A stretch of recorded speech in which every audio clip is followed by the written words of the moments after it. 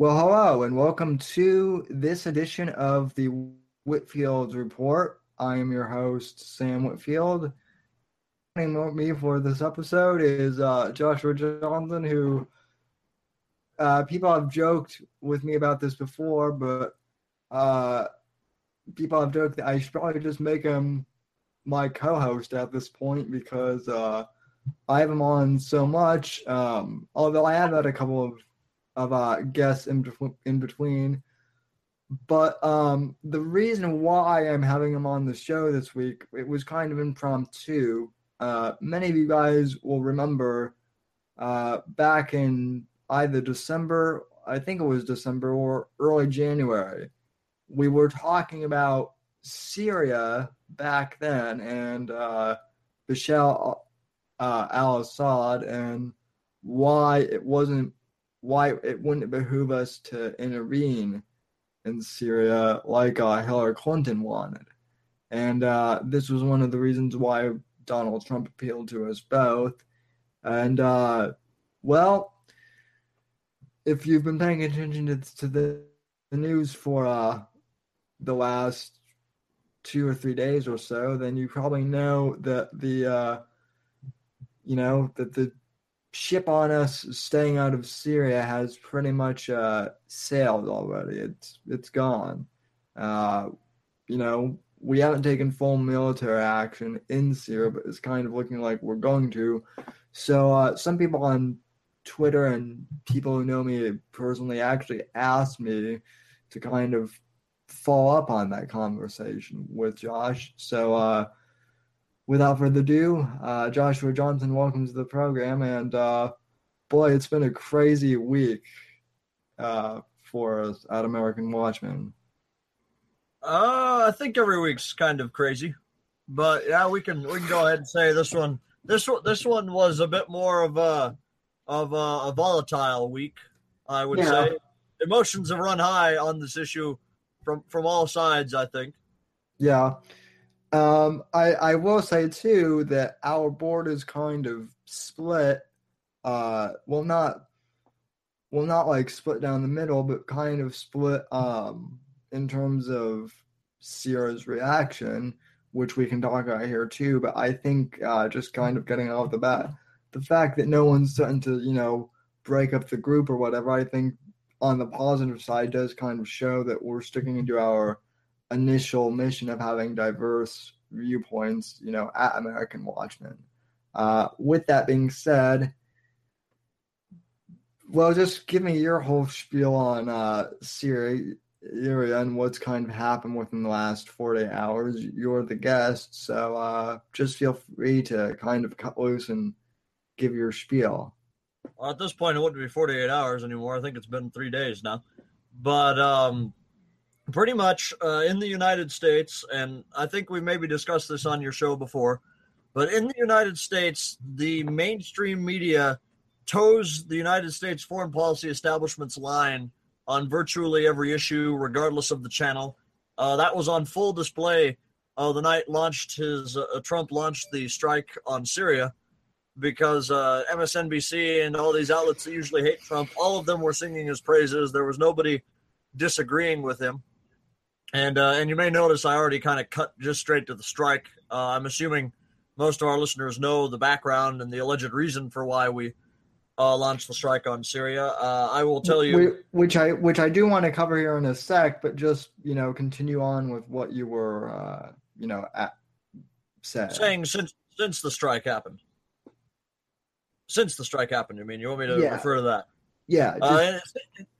Since then, Trump's base, myself included, have split down the middle, some would say, between those who are against the intervention and those that are willing to go along with it. And I hope we can explain some more of this later, because almost all of the reasons I have heard for why the intervention was just do not add up when you look at the historical record of the United States and what those kind of policies of intervention have resulted in the past, and this supposed tough guy stance that Trump is allegedly taking to send a signal to China and Russia and North Korea just doesn't add up, and I hope we can get into that more a little bit later.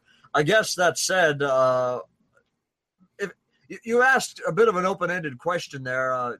Is there anything specific, I suppose, you would like me to discuss with you and your listeners? Well, I'll just kind of ask you the same question people have asked me. And granted, these are people who are kind of, uh, I guess for intervention, or I guess, felt that the strike was just. I want to make one thing clear, and I'm pretty sure I can kind of count you in on this.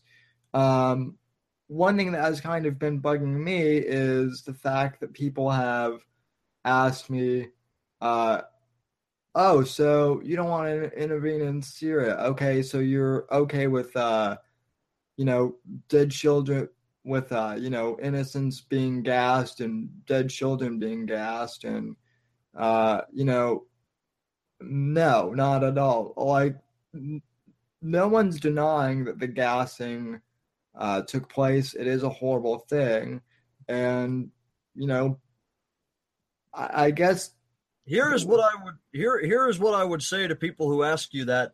Do you not care about children who are being starved to death in Yemen with our backing? Because in Yemen, the things that you see happening to children in Syria are happening in Yemen as well, and sometimes in cases that are even worse. And if you don't believe me, just look up the war in Yemen right now.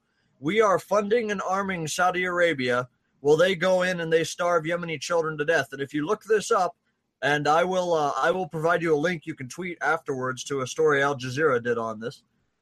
If you look up the situation in Yemen, the pictures of the children being starved over there by Saudi forces look worse than Holocaust pictures. They look like walking skeletons, and this is virtually unreported in the United States' media. Like I said earlier, the media here only toes Washington's the foreign policy establishment's line, and so because corporate America has nothing to gain from intervening to stop the humanitarian crisis in Yemen, you just don't hear about it. Instead, you hear about the situation in Syria, where our foreign policy establishment desperately wants to go in and overthrow Assad because he has more or less not been a puppet for Washington, and he has not been a puppet for Wall Street or the military-industrial complex, and because there are a lot of corporate interests that want to go into Syria so that they can take over.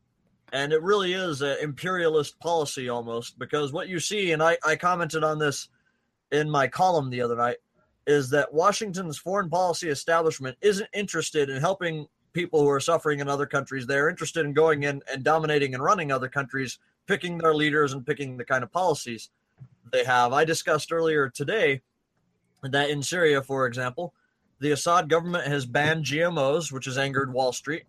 The Assad government has refused to take any money or any debt from the International Monetary Fund or the World Bank, which are, again, both tools of Wall Street and of Washington. And when you take debt, as you know, the debtor is slave to the lender.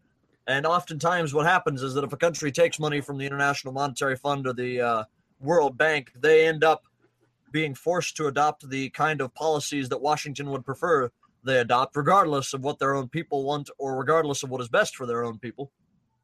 And if you don't believe me, you can look up virtually any government in the world that does not play ball with the IMF or the World Bank. Washington hates. That's part of the reason they were so hell-bent against Hugo Chavez and the Kirchners, Hugo Chavez in Venezuela and the Kirchners in Argentina. Another thing is that Syria under Assad has dropped the dollar as a reserve currency. That is what partially led to the Iraq War. Saddam Hussein dropped the dollar and we invaded shortly afterwards. And my point here is that going into Syria, intervening in Syria and getting rid of Assad has nothing to do with helping the children that you see suffering on television. Because if we go over there, those children will die, just like the children in Iraq died. There were at least 1 million people. That's the highest estimate. I can't tell you what the lowest is off the top of my head, but the highest estimate is that 1 million people died in the Iraq War, many of them innocent women and children and civilians. And if we go into Syria, those innocent children you saw in the chemical attack will die. It's not about helping them. The reason Washington wants to go in is so that they can force regime change and get a government that plays ball with Wall Street and does what the foreign policy establishment in America wants them to do, about replacing Assad with a puppet, so to speak.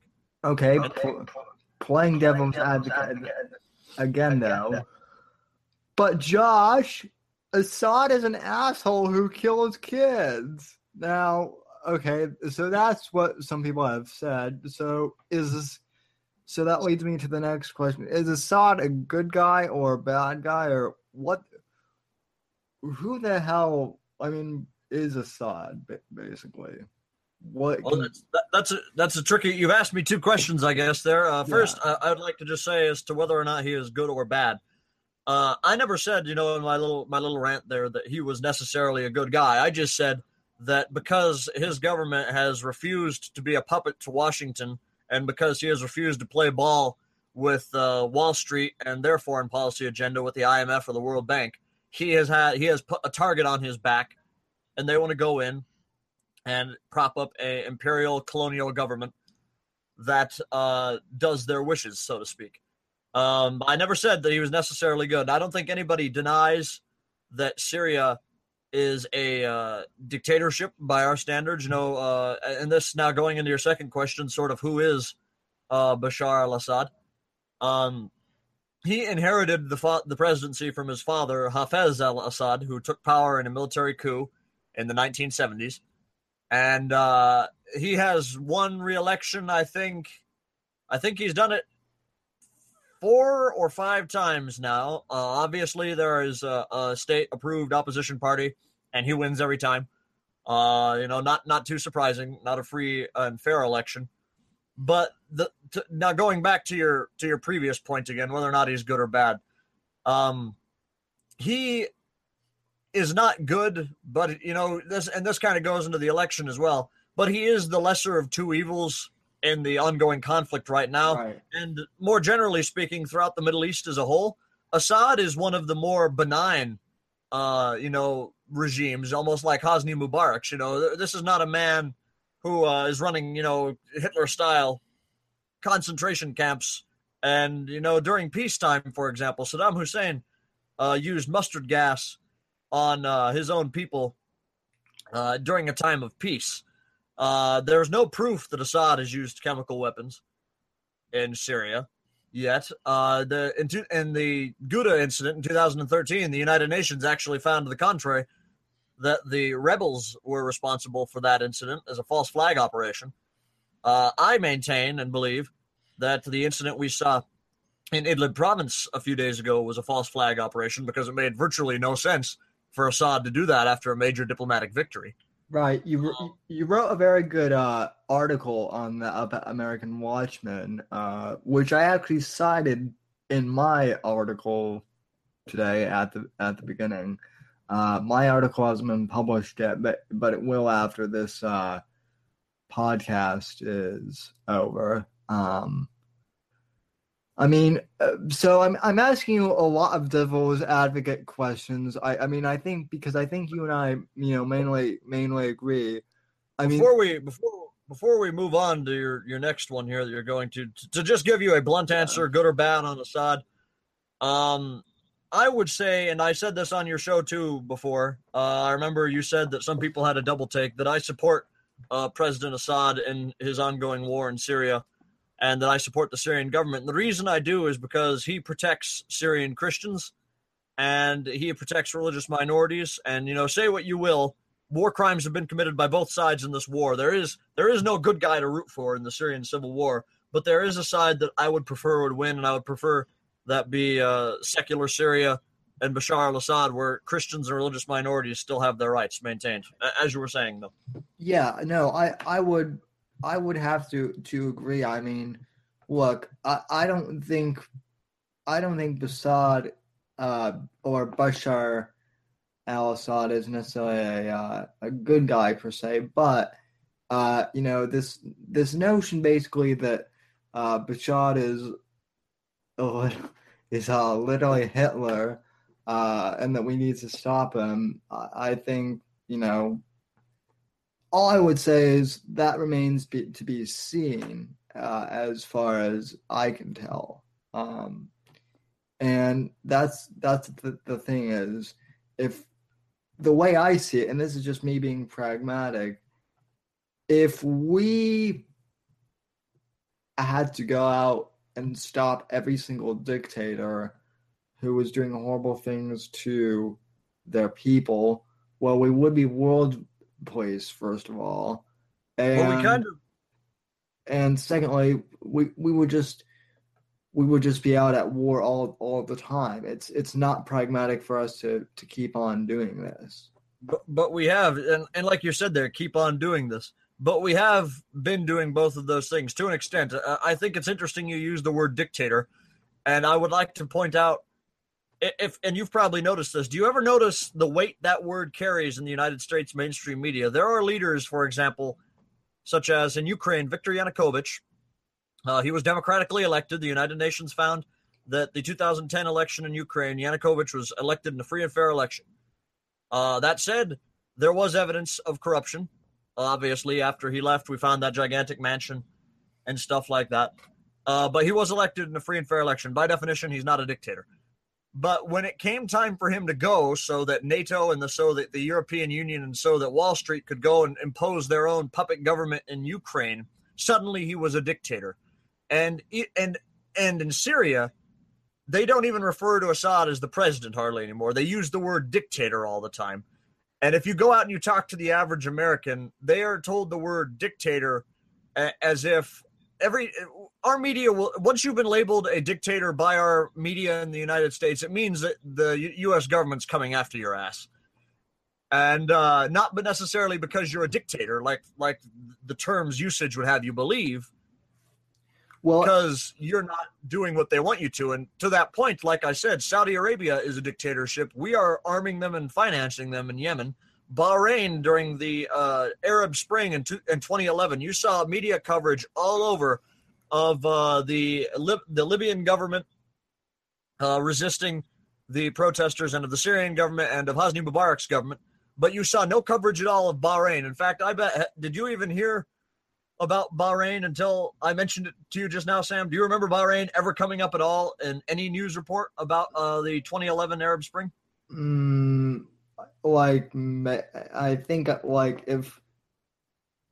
if I'm being honest, like I have to say that I think maybe like it crossed my like mind once, like maybe I saw something once on like some iPhone app or something, but like honestly, But that's it. On CNN, BBC, CNN, though, Bahrain was never mentioned. The reason why is because Bahrain is a Gulf state like Saudi Arabia. There were mass protests against the dictatorial Salafist monarchy there. And in Bahrain, the military actually deployed snipers onto the roof, and they shot at innocent women and children protesting the government. They shot protesters dead in the streets, in their heads on live television. This television, of course, being only this kind of stuff you'd see in the Arab world. They never dared broadcast it on Western mainstream media, because if they did, that would make Americans outraged, and they would demand that something be done about Bahrain. But the reason nothing was done is because Bahrain plays by Washington's textbook. You know, they give us oil and we let them do whatever the hell they want, and they're a dictatorship. My point, of course, here being in this whole little rant on the word dictatorship is that the United States does not care, contrary to the public image that we put out. The United States does not care if other countries are free, only if other countries are. And when I say the United States, I'm speaking specifically about Washington, D.C. and the foreign policy establishment, not about the American people necessarily. The United States foreign policy establishment doesn't care if the rest of the world is free. They care about having loyal little puppets that do what they are told. You're right. Well, and I've also noticed too. I kind of alluded to this a few minutes ago, but I've also noticed that besides the word dictator being heavily used, I've noticed that people in the media, they always like to conflate dictators immediately to Adolf Hitler. Like Assad, oh my God, he gassed his, own people. It's like Nazi Germany and Hitler all over again, or same with Saddam. Dictators tend to fall into one of two categories. Hitler and Saddam Hussein fall into the former category, which is the first category, which is an expansionist dictator who often invades countries neighboring him. Hitler tried to take over the world, and Saddam made the fatal mistake of invading Kuwait.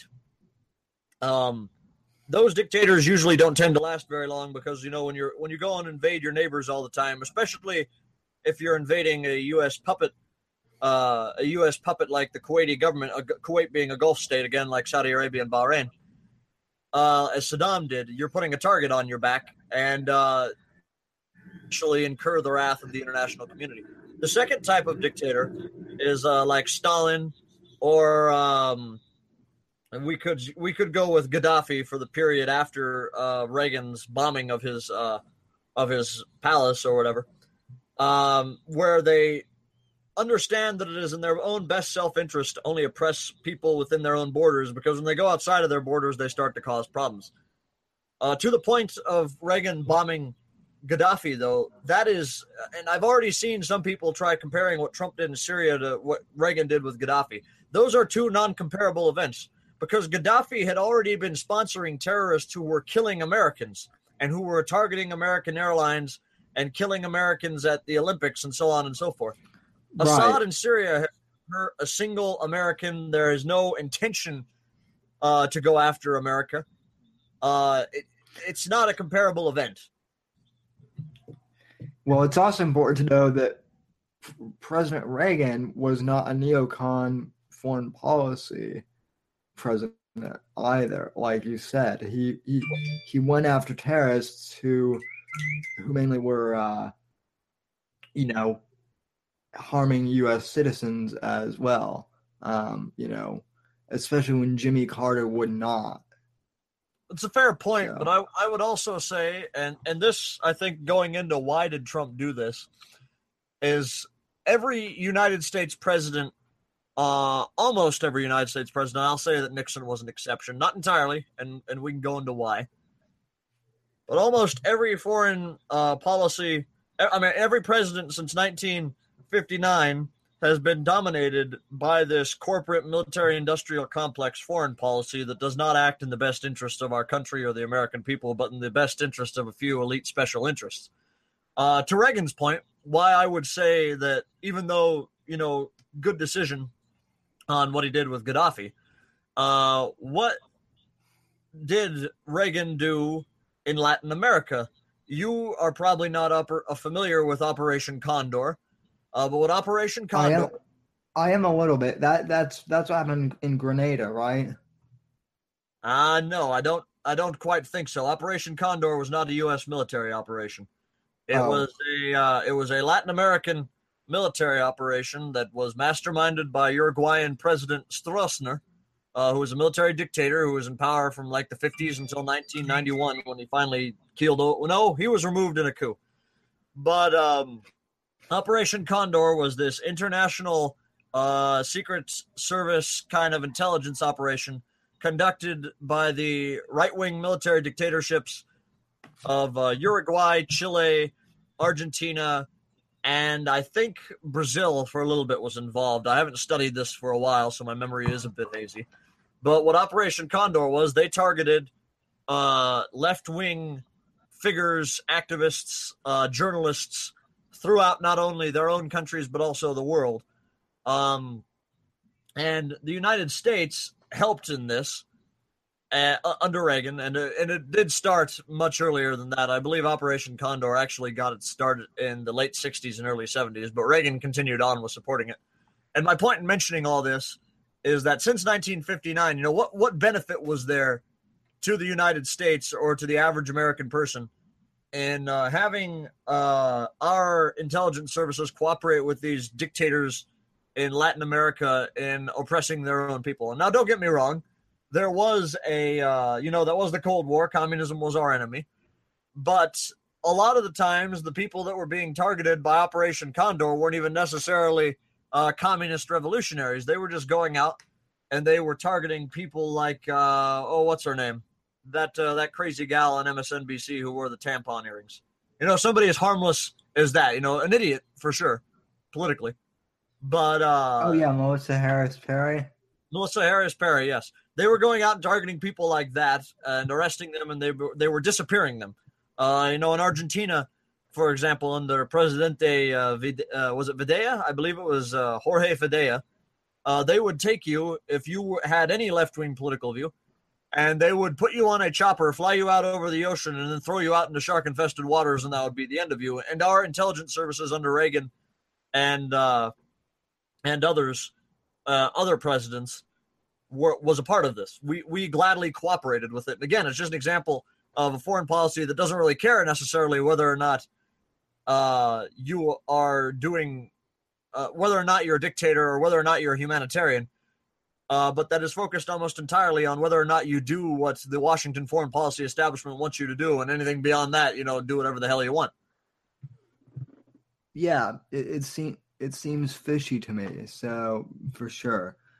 So switching gears a bit, in regards to this whole thing, and I know that I had brought this up way earlier in the week, and at first it didn't really seem to me like you or I guess the board members were too concerned about this, but well, maybe you were, but I know some of the other board members were not.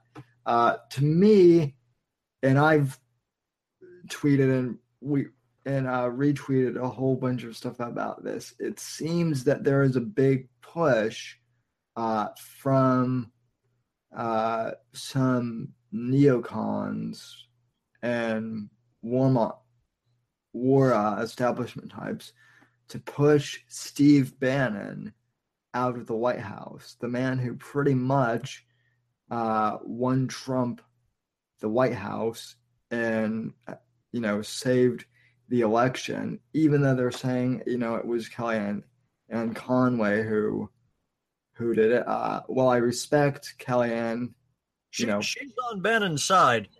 To my understanding, I'd seen Cernovich tweet out earlier today that Conway was in the pro-Bannon wing of the White House. Well, yeah. I've been following the story somewhat. I can't comment too fully. I will say, though, that, yeah, you're right. They are trying to push Bannon out of the White House, and it's not a surprise to me. So it's the reason that the establishment on both the left and the right, and in the media and the foreign policy establishment, the military-industrial complex, it's the reason that they were all against Trump, because anybody who wants to change America's policies to actually being America first, like Bannon does, anybody who wants to put average Americans ahead of these elite special interests that currently run, for example, our foreign policy, anybody who wants to change that is an enemy of them, and they try to get rid of them immediately. And so they've already kind of surrounded Trump and have gotten to his daughter and his son-in-law, which is the Trump card for them, so to speak, because, he's not going to go against his own daughter, regardless of how much we might like him to on these issues. And because of that, they don't need to necessarily be super anti-Trump anymore.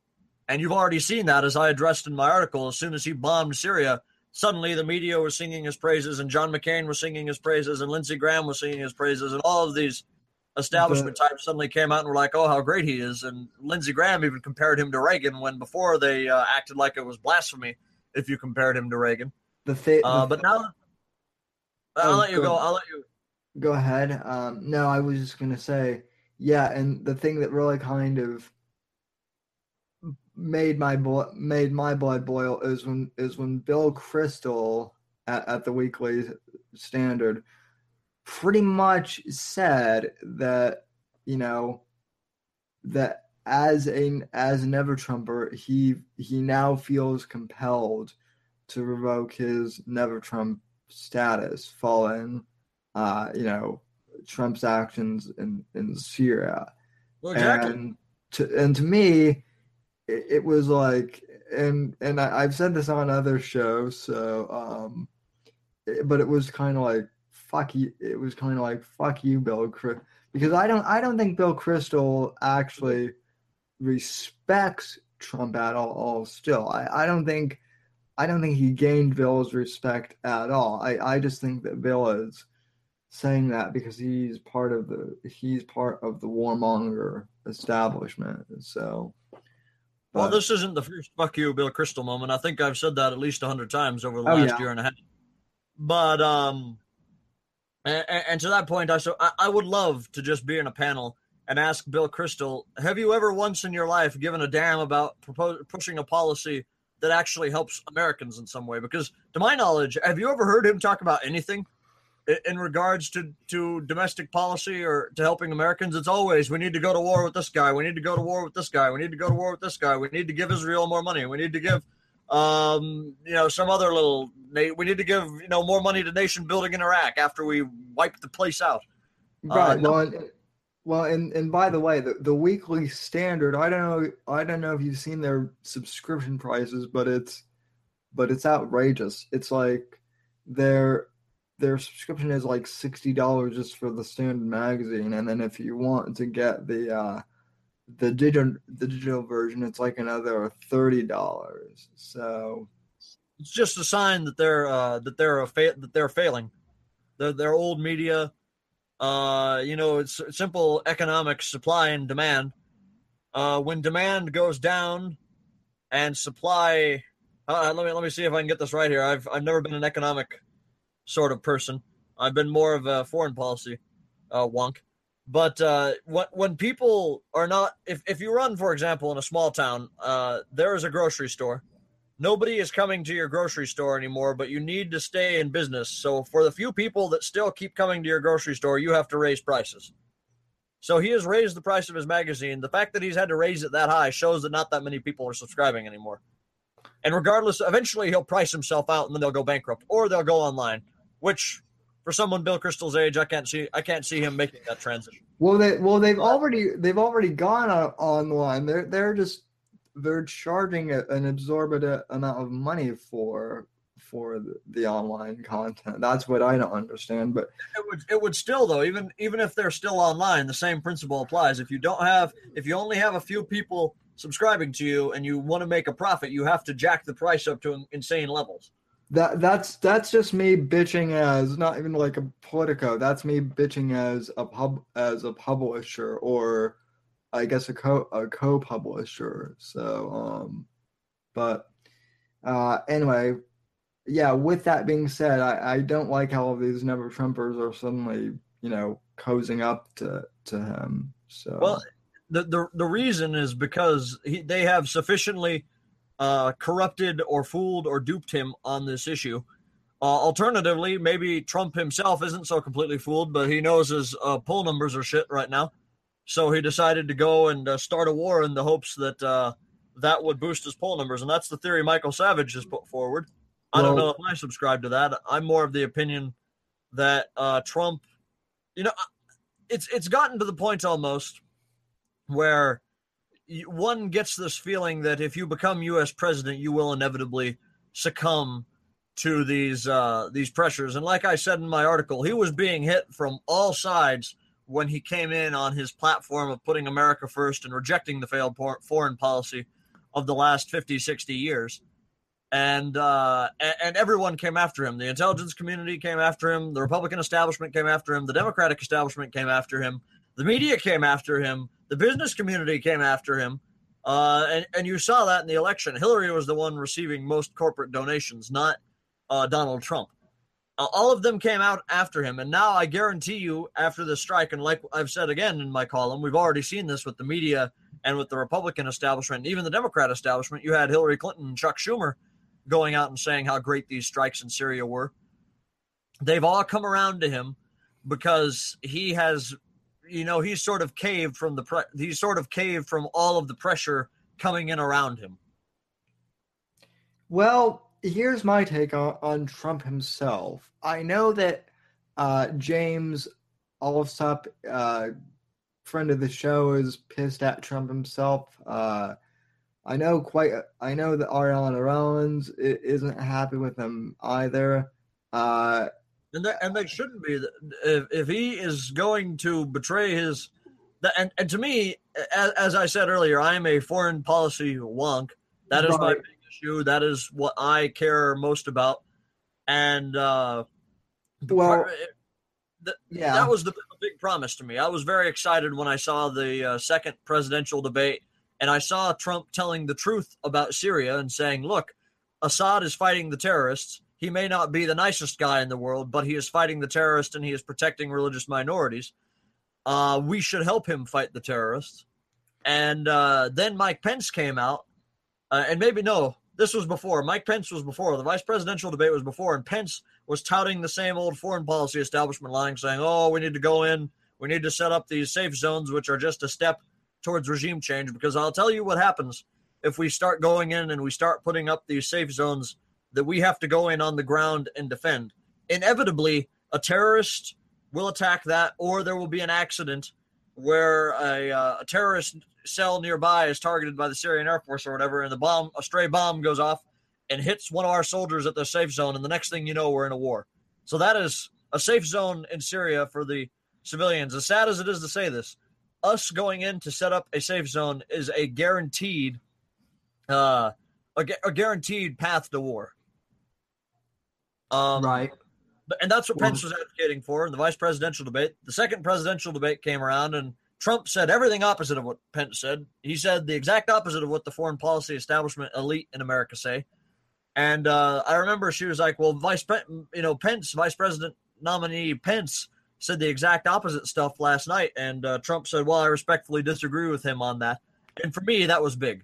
That was a major win for Trump in my book. Now it's all fallen to shit on that front. Well, I'm not too popular of a guy right now in either circle, and I'll tell you why. Because I'm still willing to give Trump the benefit of the doubt, and this ties back to the Steve Bannon thing. In general, or on this issue?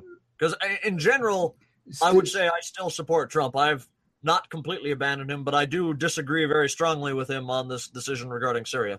Well, both. This ties in both generally and specifically, and this is why, to me at least, the Steve Bannon aspect of this is so important. Okay, if you look at the tapes, face value, if you look at the tapes of what, the chemical attack, or what are we? Yeah, the chemical attack in Syria. I'm sure we can all agree it is pretty fucking horrifying to see that, right? It is, but the I'll let you finish your question. Because so you see that Trump sees that's horrifying. I am kind of playing devil's advocate. He's getting emotionally invested in this. Bannon, who knows better about all this stuff, he's getting pushed out of the NSC. He's kind of the voice of reason. And by the way, Bannon also, I looked this up today for my article. He served 7 years in the Navy, and then another couple under Reagan. You did? So they're pushing Bannon out of the NSC, who would be Trump's rational voice. I'm not faulting Trump here, because again, and we've talked about this before, he's a newcomer to politics. And when you see stuff, and when you see something like that at face value, I have to say this: if I didn't know any better, and if one of my advisors, was out of the room, and I didn't have anyone, like Bannon whispering in my ear, or like you, let's say you were my foreign policy advisor, but yet you got kicked out of the of the NSC meetings, I would probably be reacting the same way that Trump did, honestly, just on face value. You and I and James, we're all looking at this from our perspective, but I'm trying to look at this from Trump's perspective, and here's the problem. And we know all I'm saying is that I don't fault him specifically from an emotional level, because essentially I think he's being duped. Well, he is, but you're ignoring, I think, a key aspect of it. It's not necessarily the advisors outside of Bannon, like Jared Kushner and them, are duping him. But we know that President Trump watches a lot of cable news television. He tweets about it. There's a whole cottage industry Right. about what Trump tweets based on what he's watching on the morning news. As I previously have said, the entire media, Fox News, all of the mainstream television, cable news outlets in America, and almost all of the print media, the New York Times, the Washington Post, all of those, not the Trump's reader, but that I know of anyway, not that we've seen. All of them toe the Washington foreign policy elite's agenda. And so you say, well, Trump sees these sad little kids and he's horrified about, and that on a human moral level, that's revolting and horrifying to see these kids, vomiting up and foaming at the mouth because of a chemical attack. But it is equally horrifying to see the situation, as I said, in Yemen. But Trump will never see that because that is never put on the American cable news or the mainstream media, never. Which goes into a bit of a further point, as I was almost mentioning earlier, regarding the tapes of the chemical attack. If you look at that attack, those tapes, you can see almost immediately that this would not have been sarin gas, the kind of sarin gas that is that would be employed by a military force, because almost immediately people were being handled by first responders with bare hands. If somebody had been gassed with pure sarin gas, you cannot touch. Well, you can touch them, but it would not be advised by a doctor. You cannot touch them with your bare hands because you're going to start to feel some of the effects of the gas on yourself. But these people who were, I'm not denying they were gassed. My point is that the gas that was used, that the chemical agent that went through the air and gassed these people was not a pure variant of sarin gas. It is what I would call the bathtub gin, the kind of, as anybody who's ever made, I don't drink, so I've never made alcohol in a bathtub. But as anyone knows, bootleg gin or bootleg alcohol is not like the real thing, right? It doesn't taste near as good. Right. And what you saw there was bootleg sarin gas that was made by the quote-unquote rebels in homemade factories in areas they control. And they found plenty of these homemade sarin gas chemical factories being used by rebels in Aleppo after the liberation of Aleppo back in December.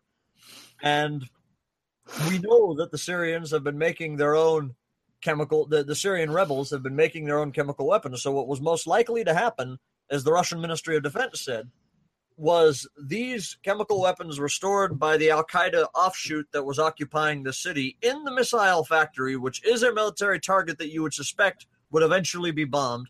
They stored them in this missile factory. The Syrian Arab Army's bombers flew by, bombed the military target without knowing there were chemical weapons in there, and then the chemical agent dispersed it throughout this populated area, and that's how all these kids were poisoned.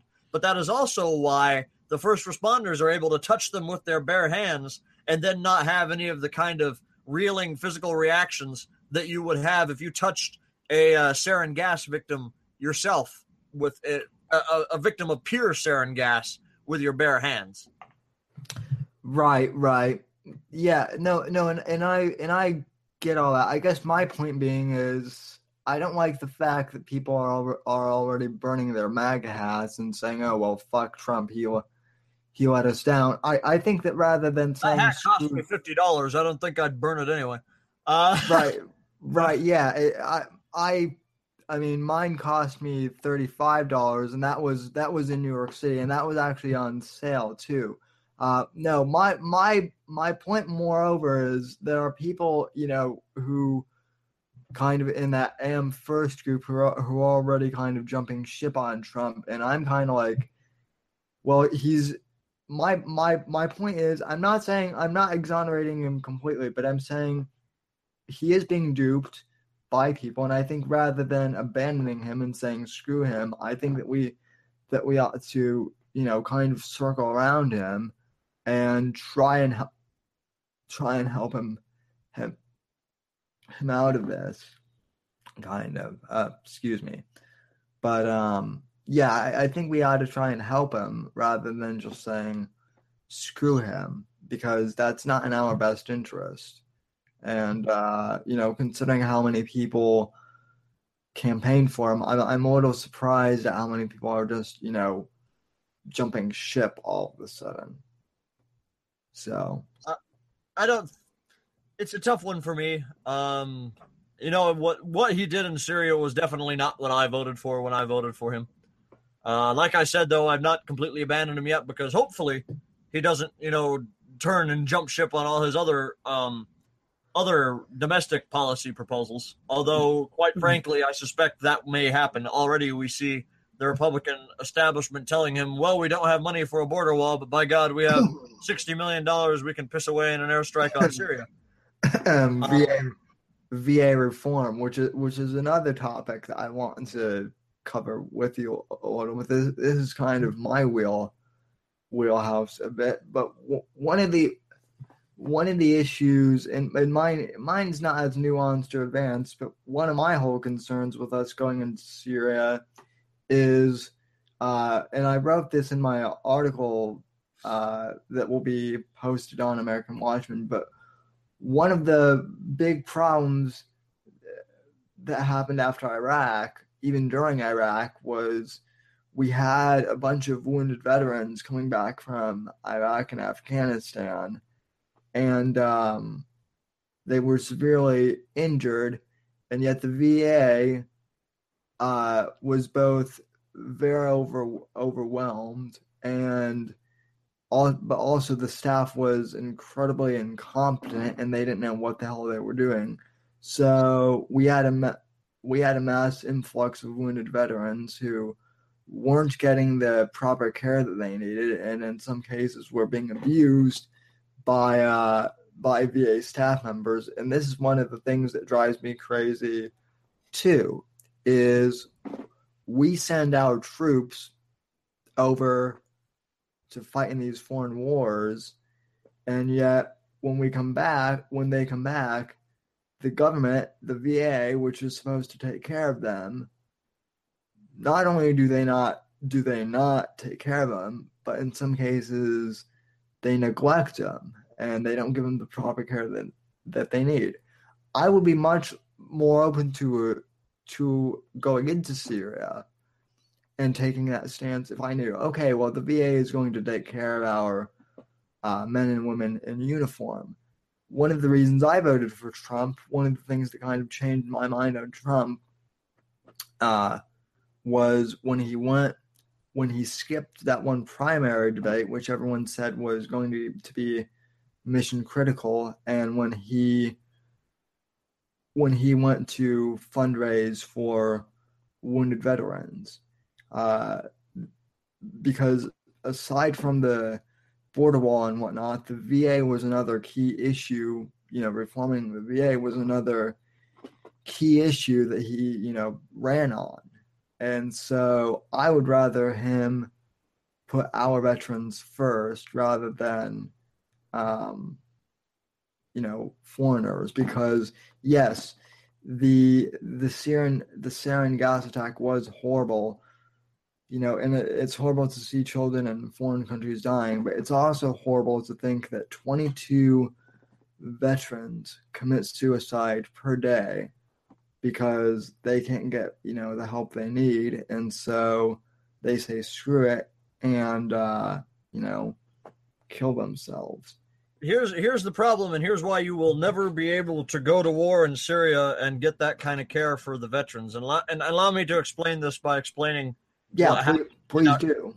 In Iraq, we cut spending on all sorts of domestic programs during the Bush era. The GOP Congress did. As you know, they love to cut everything. And the globalist agenda is always foreigners first, Americans second. So we had trillions of dollars that we could spend to go and build Iraq and fight in Iraq and do all of this BS over there that didn't help a single person over here.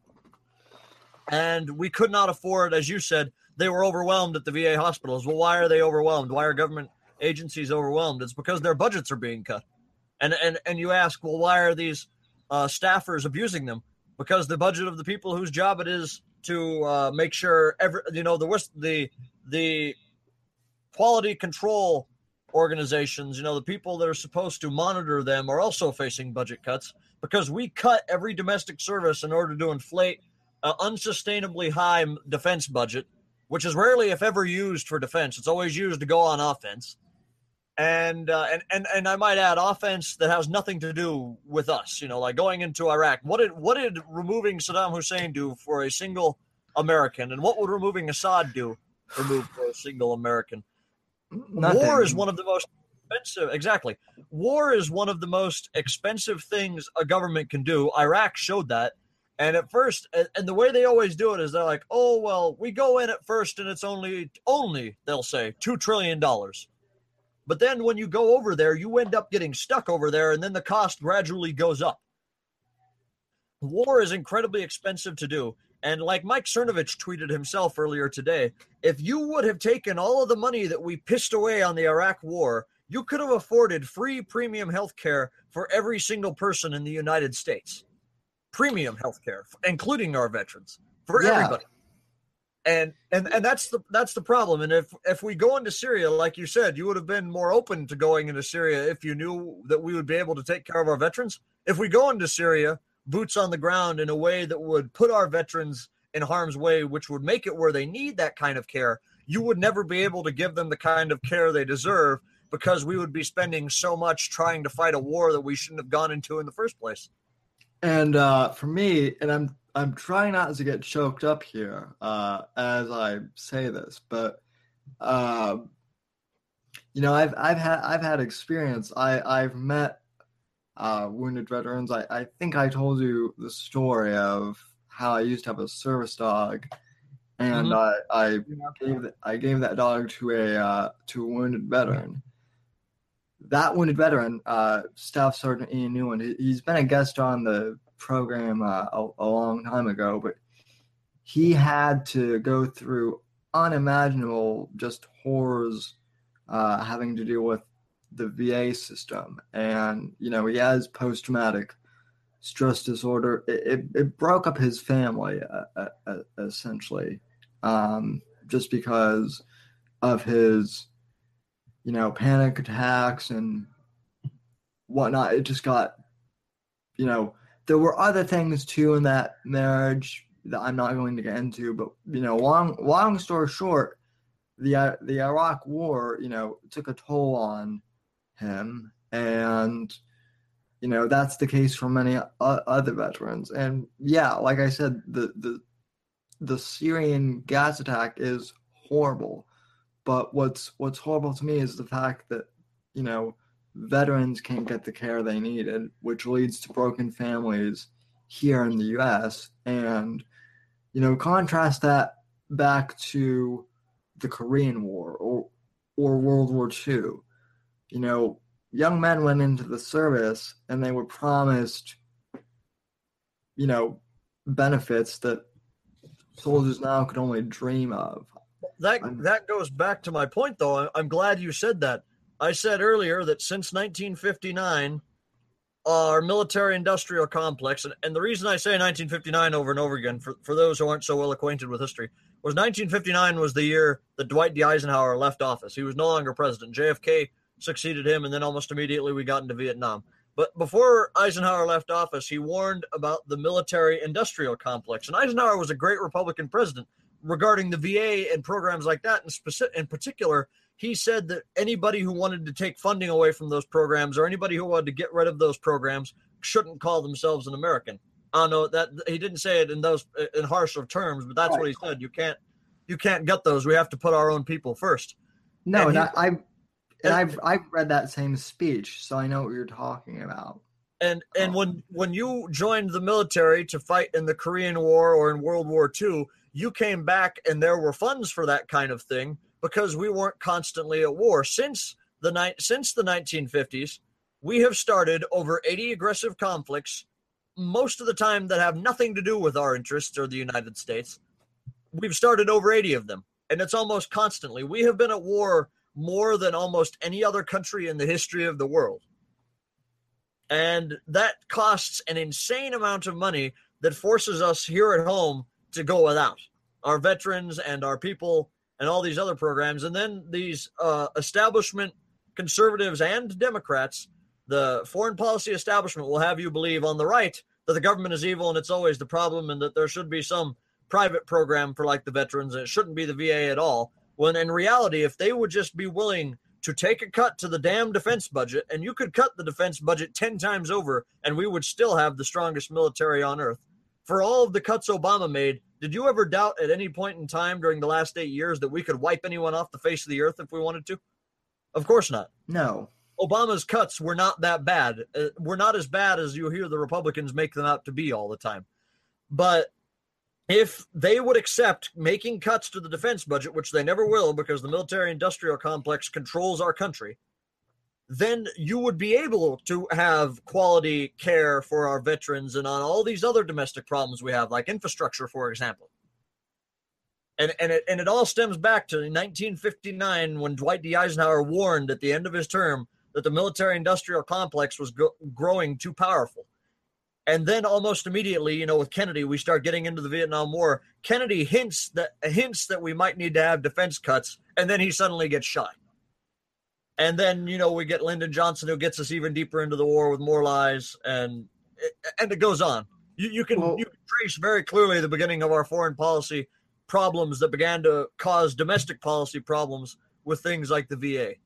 Well, not just that, but I mean, Johnson was also the one who started the Great Society, which essentially broke up the black, family. That's why we have so much, urban crime now, and that's a whole nother topic for a whole nother show. But going back to my point, the reason I bring up the VA is a like I said, it's a topic that I'm very passionate about, but B, it's a topic that very few people who are opposed to the conflict are bringing up, because a lot of the whole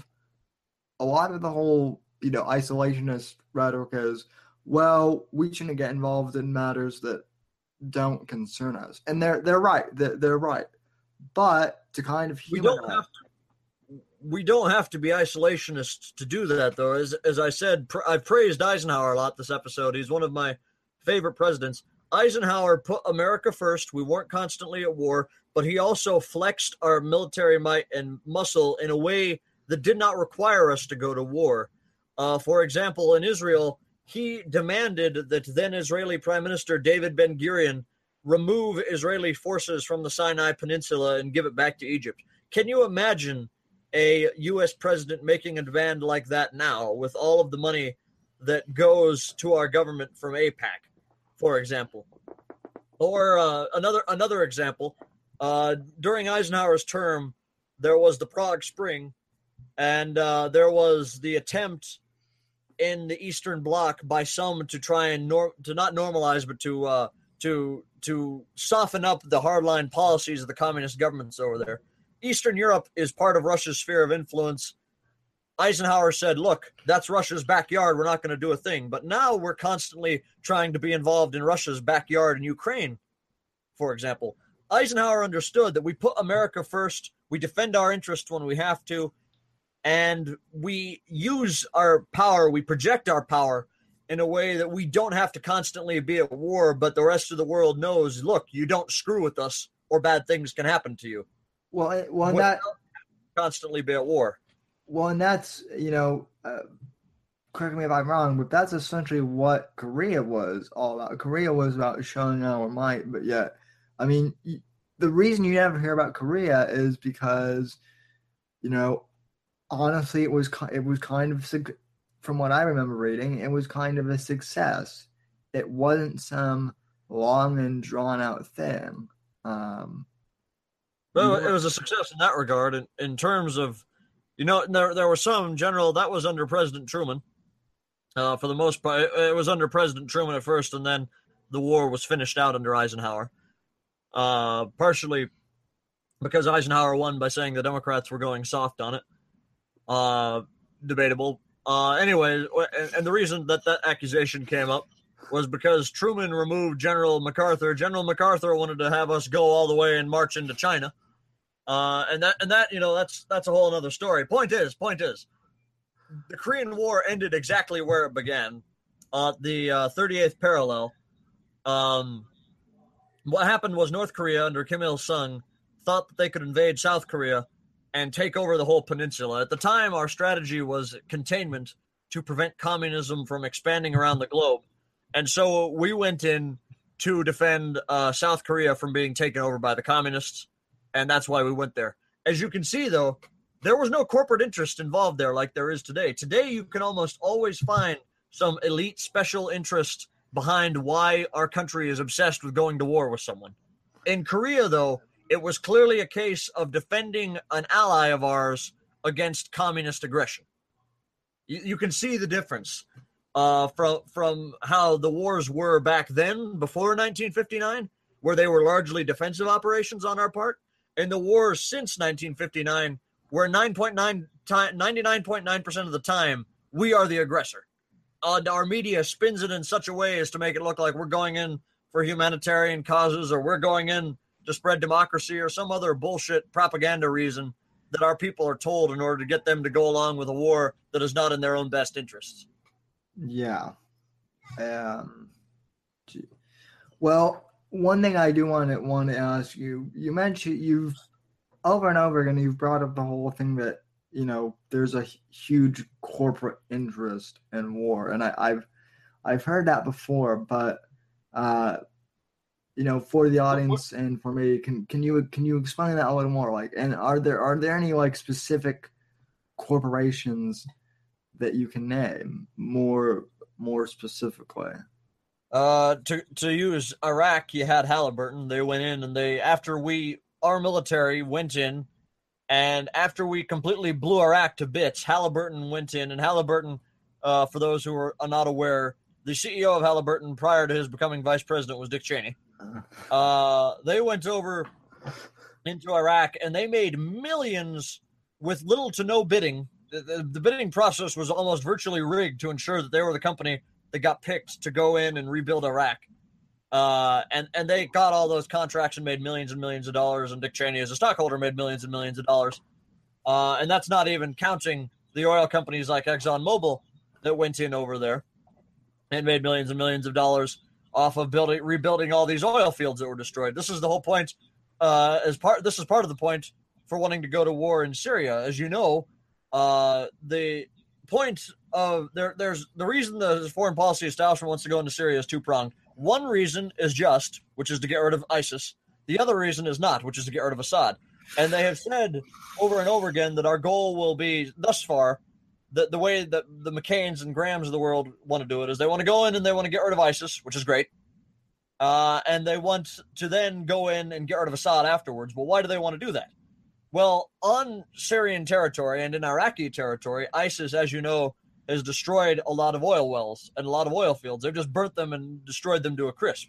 And so ExxonMobil and these companies want to go in, and guess who's going to get the money to rebuild all these things?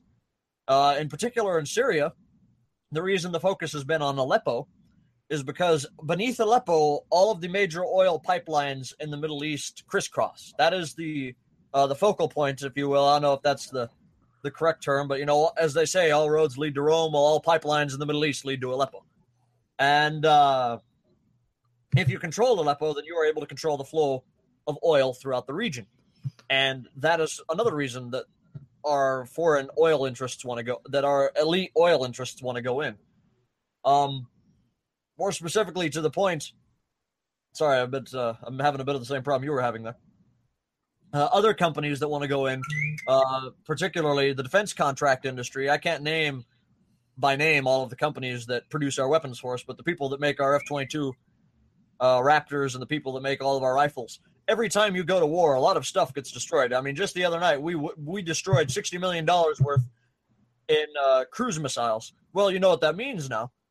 Whichever company made those cruise missiles for us is going to go, and they're going to make $60 million worth in profit now, because we're going to have to buy $60 million worth of missiles to replace those missiles.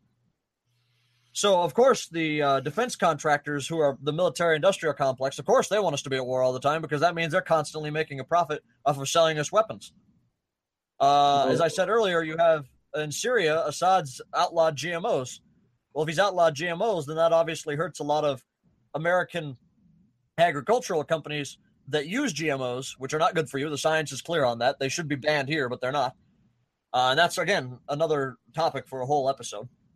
They want to go in and get rid of Assad so they can start making money off of selling all this GMO stuff to Syria. And you can go down the list and you can find special interest after special interest. You have, the IMF and the World Bank, which want to go and lend money to the Syrian government, but Assad says no because he understands that once you take money from them, you start having to do what they tell you to do. Yeah. And that's just some of them. Obviously we could go all night and list the different, kind of corporate interests that control it. And that, in terms of how it controls the legislators themselves, who donates money to people like John McCain and Lindsey Graham and Marco Rubio's campaigns? If you look, it's almost always the defense contractors that make up the bulk of their campaign donations. So, of course, they're the legislators in particular who are almost always pushing for war. And then you look at, like, say, Rand Paul, and you will find that there are little to no donations at all from these defense contractor companies. Yeah, it's just, it's a mess. And like I said, hopefully we don't go in there to Syria. Yeah, I mean, what else can we really say other than this is shaping up to be ugly? If I don't know necessarily if we're going to go in yet. It certainly looks like right. It's going there. Iraq kind of sort of got started with cruise missiles. I believe it was in 1997. Then President Clinton ordered some cruise missiles to be fired into Iraq. Instead of an airfield for them, when we launched the cruise missiles, we launched it at like their version of the CIA, their intelligence headquarters.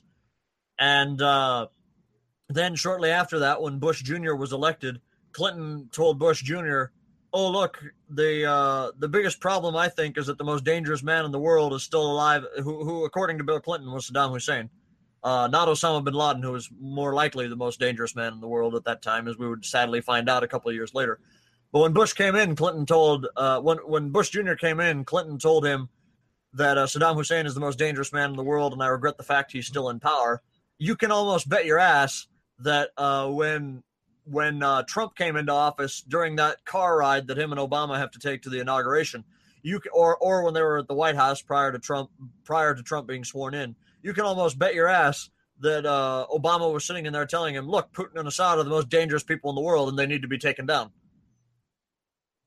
And we saw how that worked out for Clinton and Bush. So, right, and see that's the whole thing too. Is I know that people aren't fans of George Bush, but honestly, I do think that there is a lot of foul play in terms of, the left after 9/11 happened. They were all for Bush going into Iraq, right?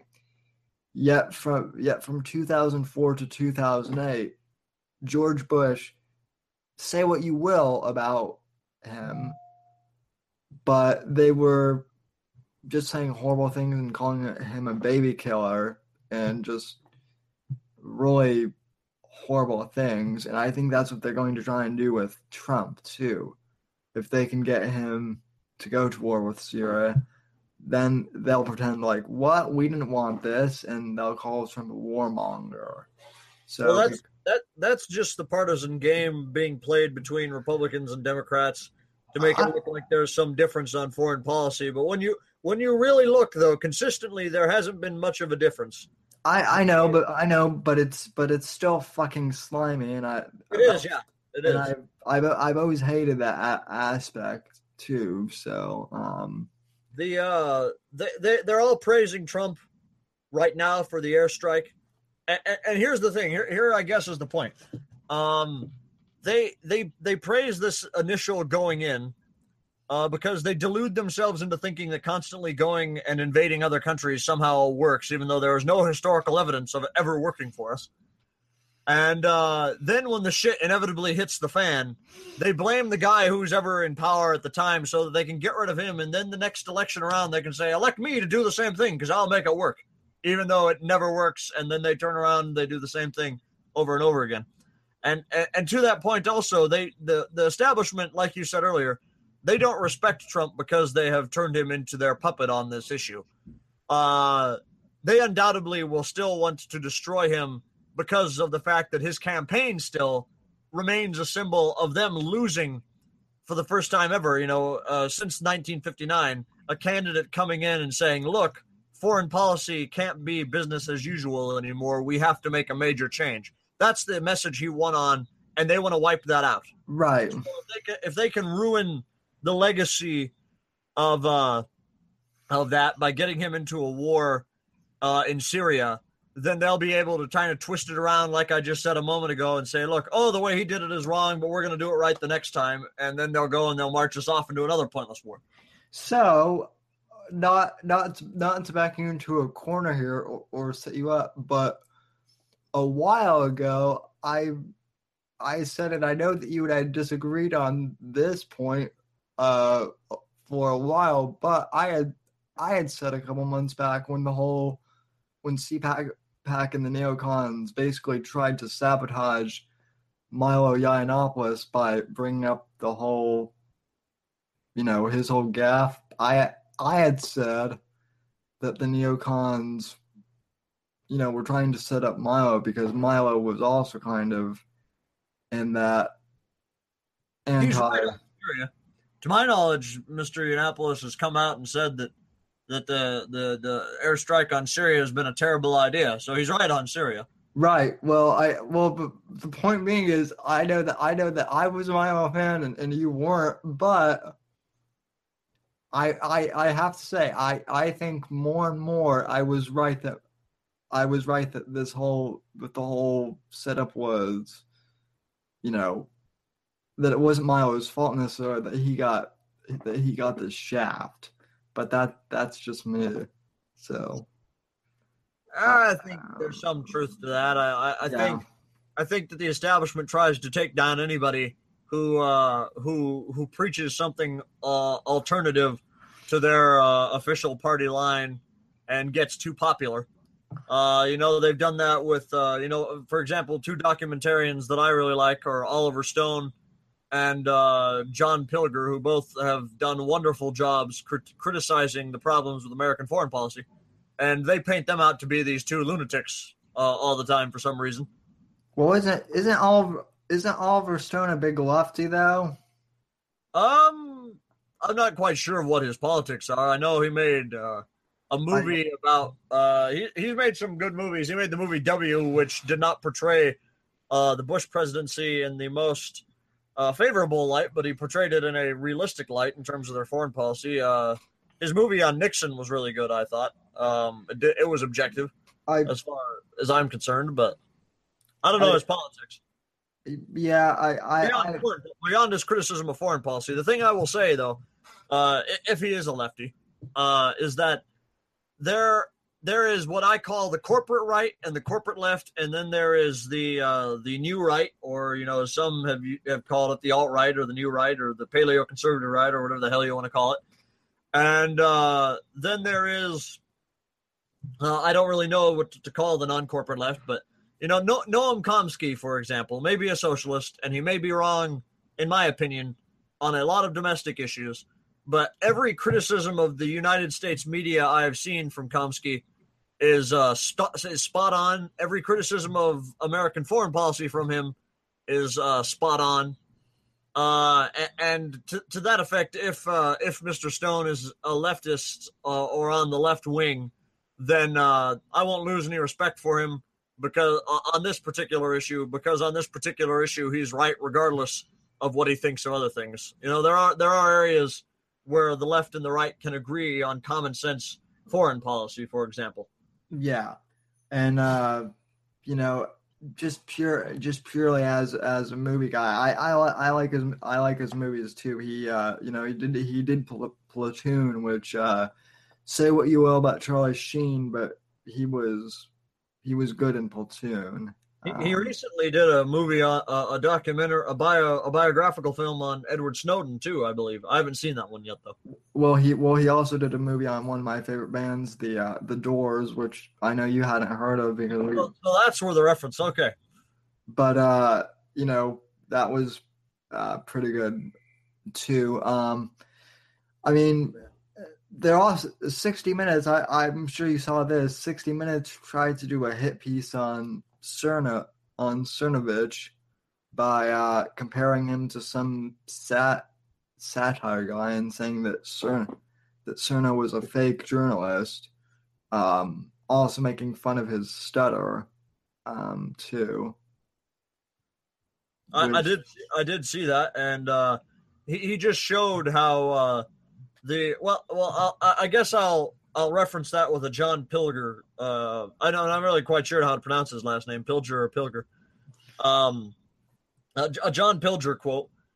And what he has always said is that the official line on anything is often just a very elaborate illusion. And in that 60 Minutes interview, I forget the 60-minute interview guy's name, but he asked Cernovich about Hillary Clinton's medical episode she had where she stumbled into her van and was unconscious. And he asked Cernovich about this, and he's like, well, the campaign and her doctor said that she was just having a really bad cold. And it's like, well, of course the campaign's going to tell you she's all right. She's running for president. It's their job to make her win. But the media just ran with that line because that was the official line of those in authority. You know, Yeah. if a journalist is not asking hard questions, power, and if a journalist is readily accepting the official line of those in power, then they're not a real journalist at all. They're just a propagandist because they are accepting an official line. They're not trying to investigate it. They're just rolling with it. I mean, was there any CNN investigation beyond just calling the Clinton campaign up and saying, hey, does she have Parkinson's? No. All right, good enough for me. They hung up the phone. But, and the other thing too regarding the media is you remember when there was that whole thing about Trump making fun of that disabled reporter, right? I do. Well, that whole thing never happened. What it was Trump was mocking Ted Cruz and doing hand gestures, and then some guy was like, "Oh, Trump was making fun of that reporter with CP who, and doing the whole disabled thing." Now, speaking as someone who has CP and who can mock someone like that, even though my case isn't as severe as that journalist, Trump would have to act way more severely in order to mock that journalist. So that was one thing. But my point is they got upset at Trump for doing something that he never did with mocking that journalist. Well, but then they've turned around and they've mocked Mike Cernovich, who has a slight stutter. And because of that stutter, Cernovich isn't a journalist, according to left-wing media. Well, not only that, but for example, on the case of that alleged impression of the journalist Trump did, clearly on the issue of Hillary Clinton's health, all they did was call the Clinton campaign. The Clinton campaign said no, everything was fine, and they just rolled with it, and that was the end of the investigation. But when Trump did something like that, they hounded him for weeks about it, constantly asking the campaign about it. And when the campaign said no, that was it. So it was very clear that they were siding with, at the time, the establishment answer. You know, like I just said, if a journalist is not investigating and asking the real hard questions to the powerful, if they're just accepting an official line, then they're just helping to spread the illusion of truth that is provided by those in power to cover up what they're actually doing, as John Pilger would say. Prior to this election cycle, I had never really revealed I had a disability. It's kind of it's common knowledge now, but what happened was one of my family members who was on the left, essentially, I don't know if doxing is the right term, but I think in this case that kind of would be the term to kind of say, oh, well, you have CP2, so, and I was kind of like, yeah, and your point is what exactly? And I mean that's kind of how, this whole thing has gone on too, is you see a lot of people just throwing smoke and mirrors at the kind of new slash alt-right, I guess. So, Mhm. but well, okay. One final question, kind of as a promotional.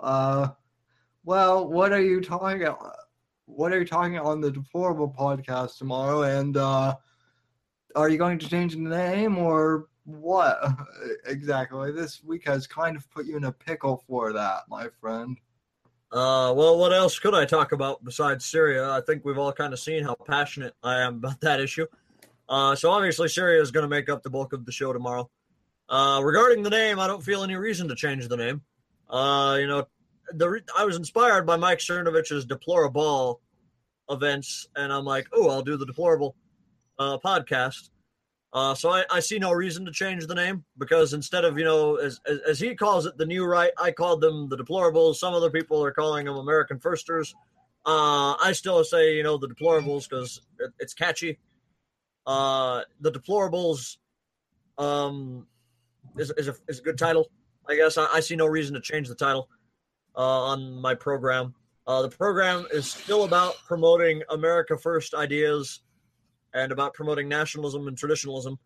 So I see no point in changing the title, I guess. That hasn't really put me in a pickle in that regard.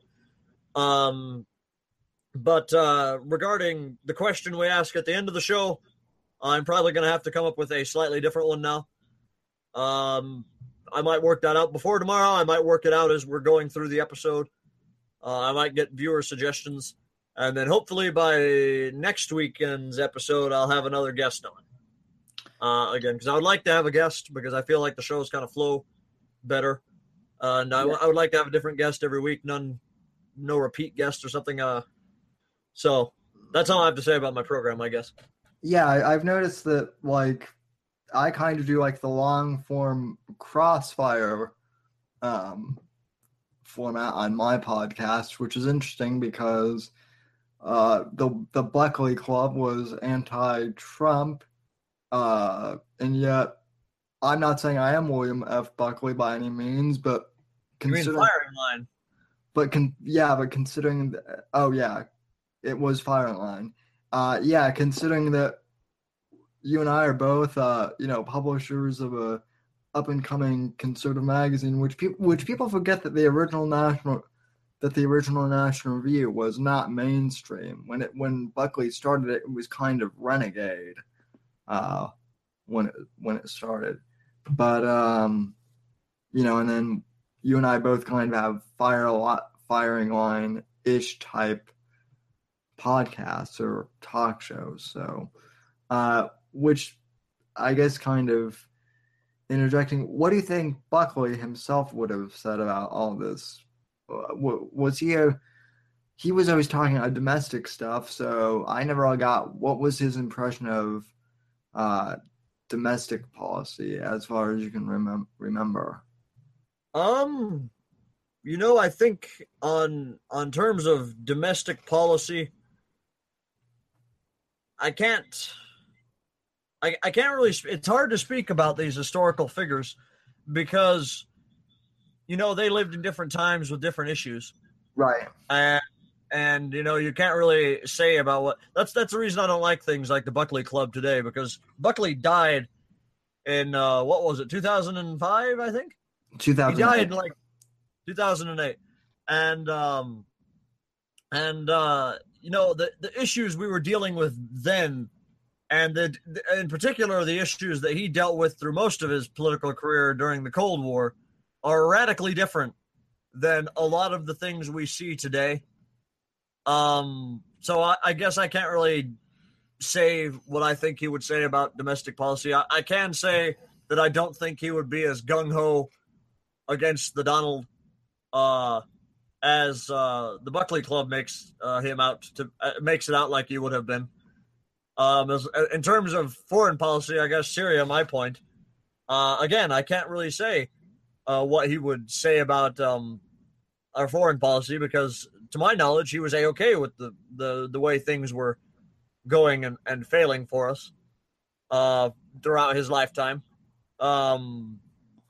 There's not much I can say to that effect. I mean, he was part of what came after Eisenhower in the 60s. You know, that's when he really began to make his up-and-coming career in the conservative movement. So he lived in a different time. I can't say. Yeah, no. Well, and I was just curious because I know that we talk about Buckley a lot. And I will kind of say the same thing on even Andrew Breitbart. You know, he passed away, you know, only 5 years ago, and yet, you know, even from 5 years ago, we're living in a different world. So, you know, I don't think he would have been anti-Trump either, and you know, or pro-Trump. I mean, honestly, who knows what would have happened if Breitbart were still alive? But yeah, I mean, so in conclusion, I think, you know, it's safe to say that I think we should still, you know, try and rally around behind Trump and support him where we can, and yet, you know, remain vigilant and making sure that further conflict within Syria does not occur. Would you agree? Yeah.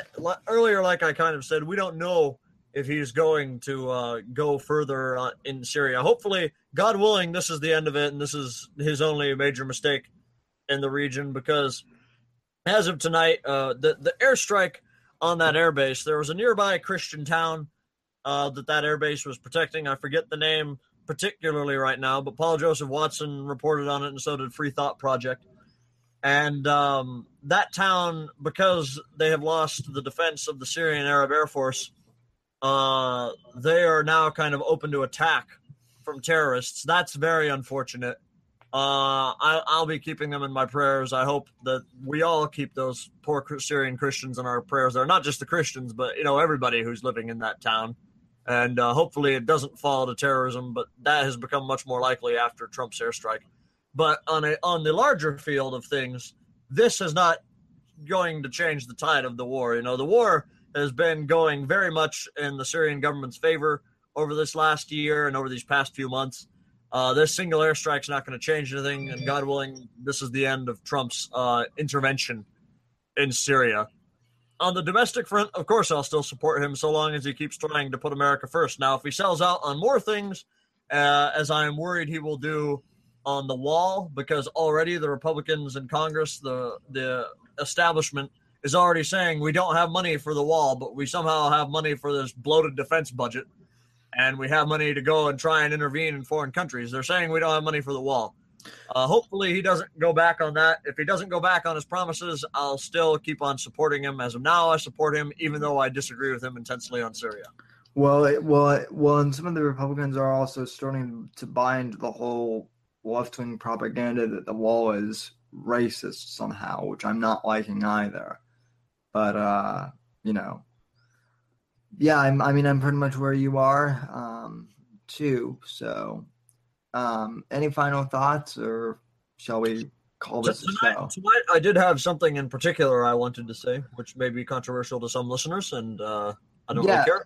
Yeah, but long live secular Syria. That's the battle cry of Syria's army right now, and those that are supporting the Syrian government in this war, especially as things are going on. So long live secular Syria. That's my message for tonight. Okay, then. You know, and if any other topics that you want to bring up, even if they're not related to Syria or anything else? Right now, that is my focus, and I have, you know, if you only would have seen me in 2013, I was focused in like a hawk on preventing this too during the whole incident around Ghouta, and so until things calm down a bit, my focus will be wholly wrapped up in what's going on in the Syrian crisis. So Gotcha. there's nothing else I've wanted to really. I can, if you ask a specific question, I might have something, but in terms of anything else I would bring up right now, probably not. Probably not. If you have a question, go ahead and ask. But Well, I know that you'll keep us updated on Syria, so because you always do. So yeah, and I mean, I'm thinking back, and when I was a teenager, I was more of a neocon. Let's I remember what I wanted to bring up. This was something I had blanked on, but the other thing was I find it funny that people are insisting, and by people I mean military establishment is insisting that we need to send a whole army over to Syria because if you remember when we took out Osama bin Laden, what did we send in? We sent in SEAL Team 6 in the clandestine service.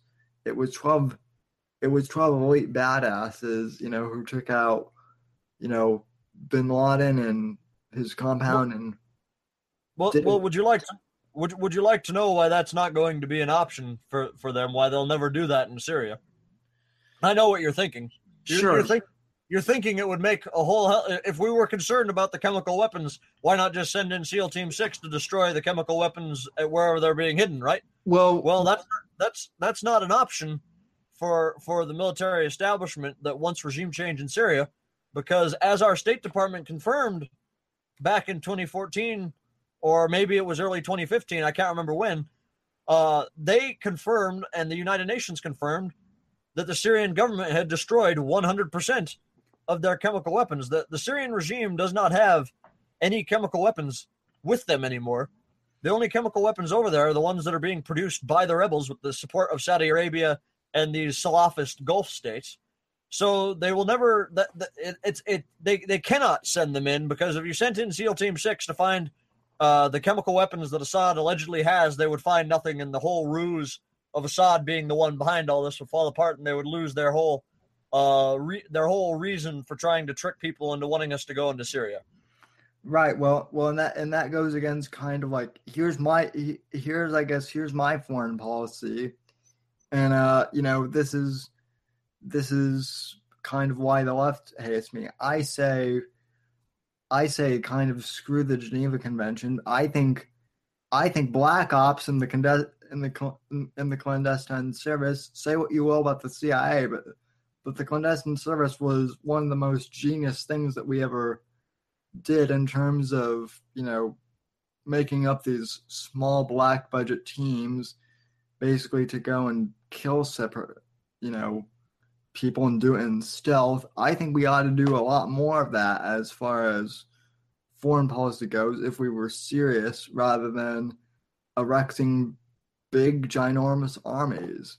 Again though, and maybe I got my first thing wrong on what you're thinking. To my understanding now, you're saying that if they wanted to really get rid of Assad, they could send in the clandestine service and kill him, correct? Yeah, and yeah, that, if Assad were that big of a threat. So here's the thing, though. The reason they wouldn't want to do that is their goal is regime change. They're not interested in that. They want to completely wipe the Syrian government as it currently exists off the map, just like they did in Iraq. And they want to rebuild from the ground up with their own imperialist puppet that will do what they want and what the military-industrial complex wants and what the IMF and the World Bank want and what the Wall Street corporate interests want. yeah, That's what they want. That's why just killing one man is not an option for them, because they have to wipe the whole Syrian government away first. And that's what they want.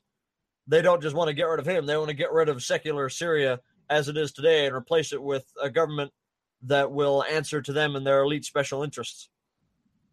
yeah, no.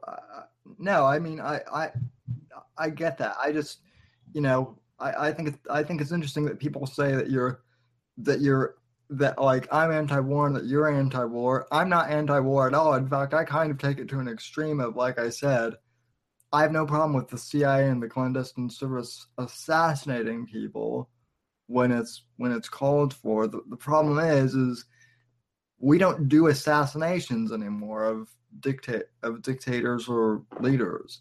We erect big giant armies to try and take people out, and it never works. So I guess I'm more on the fence on that one. It kind of goes back to what I said earlier. Unless that leader is posing a direct threat to us, like say Kim Jong Un, unless it's someone like that, I wouldn't really say I'm in favor. If they want to just go in and they want to kill somebody because this particular foreign leader does not do what the elite special interest want, that's wrong, because if that is what the people of that country are okay with having lead them, if that's their government and that's their policies and they're happy with it, then, let it stay. Because every sovereign nation has a right to pick their own leaders and pick their own policies. But if we're going in there and we're having someone assassinated simply because they don't act like our puppet, then that is wrong, I would say. but if they're threatening us, though, that's different. If it's a direct threat if it's an imminent threat to our national security, like say Kim Jong Un, then then it makes more sense. But they'll never use the clandestine service for taking out their puppets either, because the clandestine service is stealthy in the way they kill people, so it would make no buzz essentially. So then we can have a big thing. I'm big into spies and spooks and whatnot, and I basically know that the efficient spies and whatnot, the real spies, don't like to make that big of a noise. And, as far as I know, the military industrial complex loves to tout when they do something. And the true clandestine service does not. So, Yeah, I guess, I don't know. Me and you might have a difference there, maybe. I would say, you say that you're not necessarily anti-war. I would say I am, because war, unless it's absolutely necessary, unless there is an imminent threat to our national security, I'm more against it, because war, as Iraq demonstrated, terrible things happen and a lot of people die that don't need to die. yeah. And stuff like that. And even in just wars, like I have been a proponent of saying that, for example, the strike the other night, I've heard some people say, oh, well, he sent a message to North Korea. There is no evidence that sends a message to North Korea, because when George Bush was president,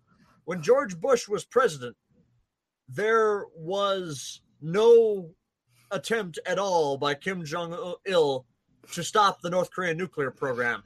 They have nukes today because they never stopped working on them with Bush's, going in and getting rid of Saddam.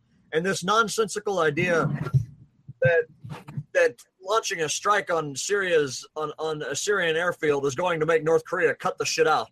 It's just not realistic. At that point, I would say to them, well, look, if North Korea is the real threat, then why the hell didn't you go after North Korea? Easy. There's no real corporate interest or a special elite interest in getting rid of the North Korean regime that is actively building nuclear weapons that could be used to attack us. There is no corporate interest there, like there is in Syria, where I explain list by list all the things they want to do. That's why the priority is on regime change in Syria. Yeah. And not getting ready to tell North Korea, hey, look, you need to stop building the nuclear weapons and using them to threaten your neighbors. That's you can see the difference, I think. Yeah, I definitely can. So, well, anyway, Josh, thank you for coming on the show. And, I guess where can we find you and whatnot on social media? I am on Twitter at jjohnson_AW. And you can follow me on Facebook if you'd like. I don't make all of my posts public, but there is occasionally a public post, and that's just at Joshua Johnson. American Watchman, I'm on there. I share all my American Watchman articles Medium. Again, that's at jjohnsonaw on Medium. The Deplorable Podcast on Spreaker and YouTube. I'm going to try and get onto iHeartRadio. I haven't really figured out. I know that I can put episodes out on there, but I'm not figured out yet if I have to sign up first before Spreaker will automatically You do. share my stuff on there, how that works. So, and I think you said I do, so we'll have to set that up, and then it'll be I on there too. I can walk you That's through how to do that after the show, but that's anyway. and I should say the Deplorable Podcast is every Sunday afternoon live at 5 Central. And if you can't catch it live, which I'm sure most of my listeners do not, then obviously you can listen to it after the fact on Spreaker and YouTube and all those other places. But All right. Well, thank you for joining me once again, sir. And folks, we will be back with another episode this week. And we have a big announcement coming in just a couple of days because pretty soon, folks, like a couple of you have been requesting, I am going to go daily. But there is going to be a caveat with the daily show. It won't be as long as kind of my long form Crossfire episode. So stay tuned for announcements regarding that. In the meantime, I want to thank you for watching, and I want to thank Josh for coming on the show. So we will see you guys on the next episode, and until then, God bless and God save this great nation. Thank you for watching and or listening.